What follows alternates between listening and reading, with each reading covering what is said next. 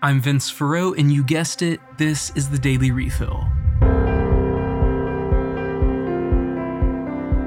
Up first today, let's take a brief look at the trial of former President Donald Trump.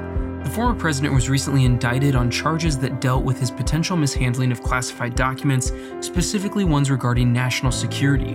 In 2022, federal agents located more than 300 documents at Trump's Mar-a-Lago residence. The documents were not believed to have been declassified before President Trump left office, despite Trump's insistence to the contrary, with little evidence. Now, President Trump has been indicted on multiple charges regarding the illegality of his possession of those materials when he was not president. He will contend that he declassified them before leaving office. There's a lot more to this story's details, and thankfully, if you're interested in them, Politico has put together a great cheat sheet article on the trial up to this point.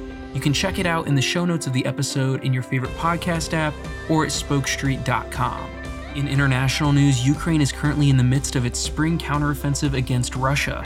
At this point, reports are saying that it is quite successful and that Ukraine has liberated several of its villages from Russian occupation. It's likely that Ukraine will continue to blow through some of Russia's defensive lines. Let's hope that this helps to bring a swift end to the conflict, an end that is just.